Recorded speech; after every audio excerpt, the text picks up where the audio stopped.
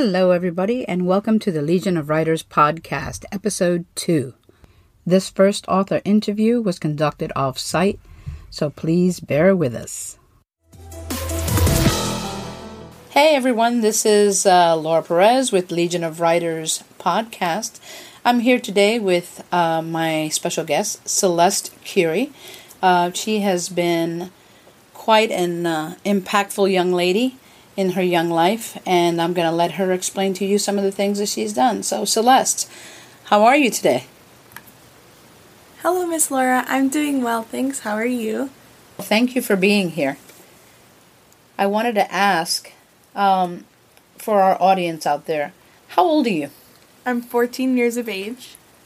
14 years of age. And at 14, how many things have you published?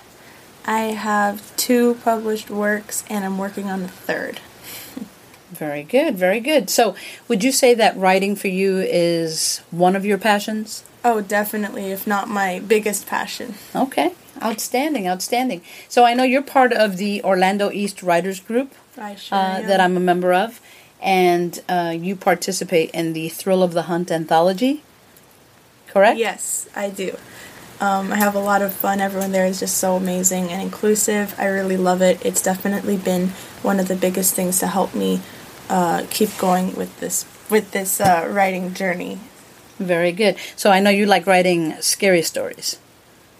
Yes, I do. I love writing scary stories. It's really great because always growing up, I was like this huge scaredy cat with really bad anxiety. And as soon as I started writing, it's just really helped to project all of that out of, my mind and just onto paper, and it's really just helpful.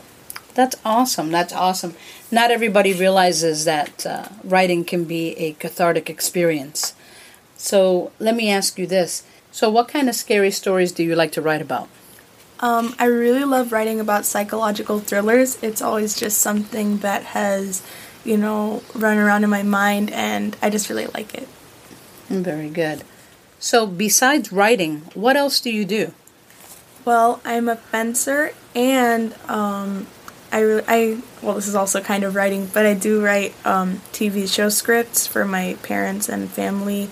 I like fencing, and I'm homeschooled. I do a lot of art, and don't you make soaps? Oh my god, yeah, I'm sorry. I make soaps. I'm a child entrepreneur. I'm actually in the Library of Congress with my mom, and we're just talking about my journey. I make all natural soaps to help the environment, and I donate money to endangered species of sea aquatic animals. Wow. And you're how old again? 14 years old. 14? I think you've done more in your 14 years than I've done my whole life. Oh, thank you. So what do you find to be the hardest thing about writing?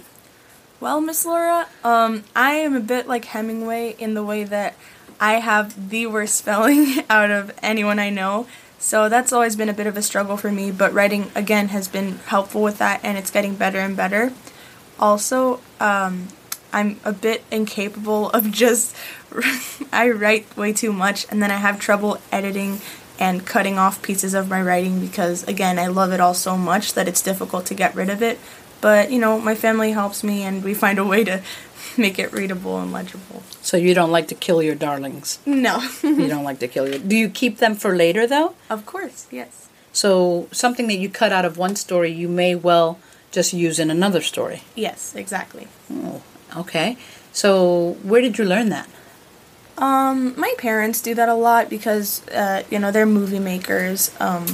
Apart from being, fencing academy, they do a lot of writing on their own, and I've just grown up seeing my parents always be like, well, we can't use this character in this episode, so I guess we'll bring her in a couple episodes later, or even in this movie not, I guess we'll use her for the next one, or even not characters, scenes, or anything. There's just always a way to make it work. Wow. So for someone as young as you kind of have quite a grasp on the whole killing your darlings, but possibly using them for something else. That's something most folks don't realize until much later in their writing career. Oh, okay. Did you know that? No, I had no idea. Killing your darlings is one of the worst things to do.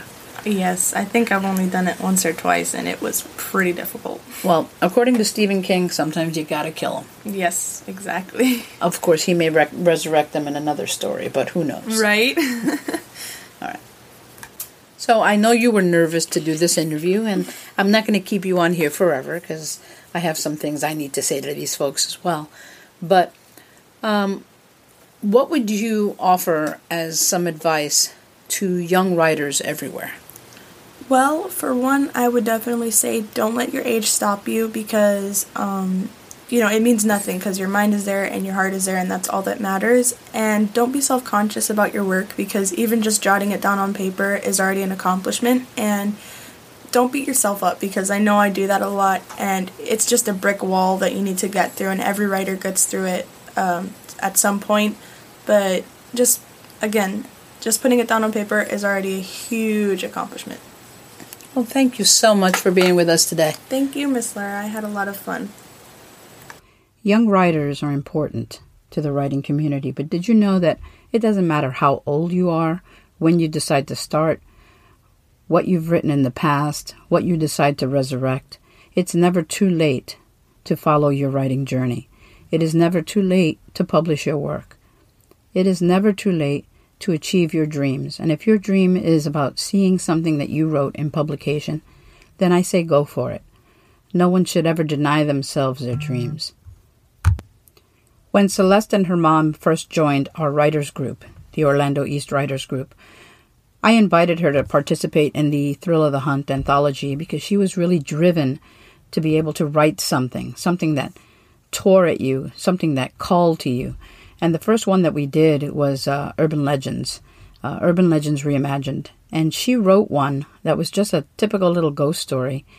And it scared the heck out of me. And the reason it did was because I didn't truly expect a 14-year-old to be able to write the way that she did. She surprised me, and I know she'll surprise you. Celeste is one of those people that likes to pass on what she's learned. So yeah, she's in the Library of Congress. She sells her soaps. She promotes her fencing academy with her parents. She writes on the side for their artistic works, the stuff that they produce. She is pretty much well-rounded and well-accomplished. And all of this is at age 14. Can you imagine what kind of a future she has? Growing up, I remember watching my mom write into the middle of the night.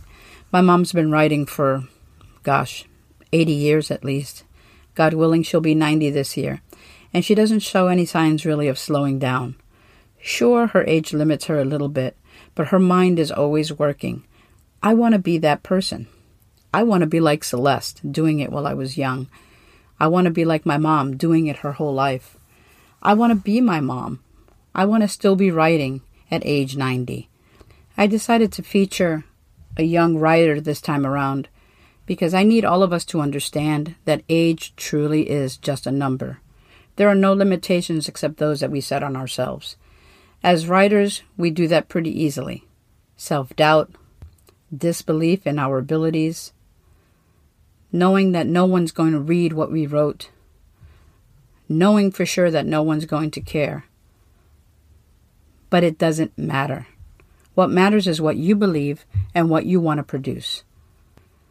Part of the purpose of this podcast is to inspire, to get you out there, to read, to write.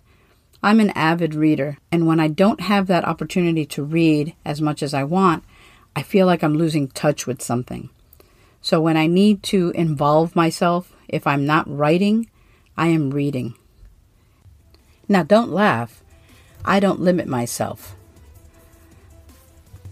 I read a little bit of everything. That means I read Harlequin romances, I read fantasy novels, I read zombie books, I read nonfiction, I read biographies.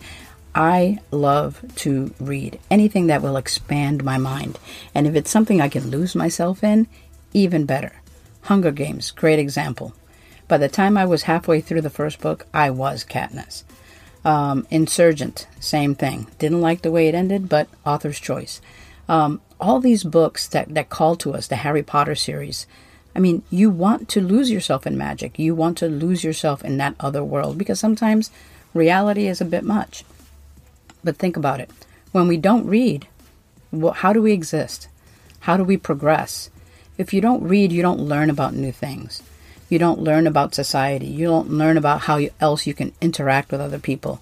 You don't find connections. So one of the things I like to do is whenever I meet kids or whenever I meet anybody, really, I always ask them, what do you like to read? If you ever come by one of my booths when I'm at a book festival, I will always ask you, what do you like to read? I never ask, do you want to read my stuff? I always say, what do you like to read? Because maybe it's something I have something in common with them. So, as writers, as authors, as human beings, just remember, reading and writing is the most important thing that you can do as a human being. And if you start early, you start them as children, it's even better. Celeste is a great example of that, as are so many others. And I'd like us all to encourage them wherever we can. This is Laura Perez signing off for now. Our next podcast is probably going to feature Kathleen Lopez, local author here in Orlando. And peace out.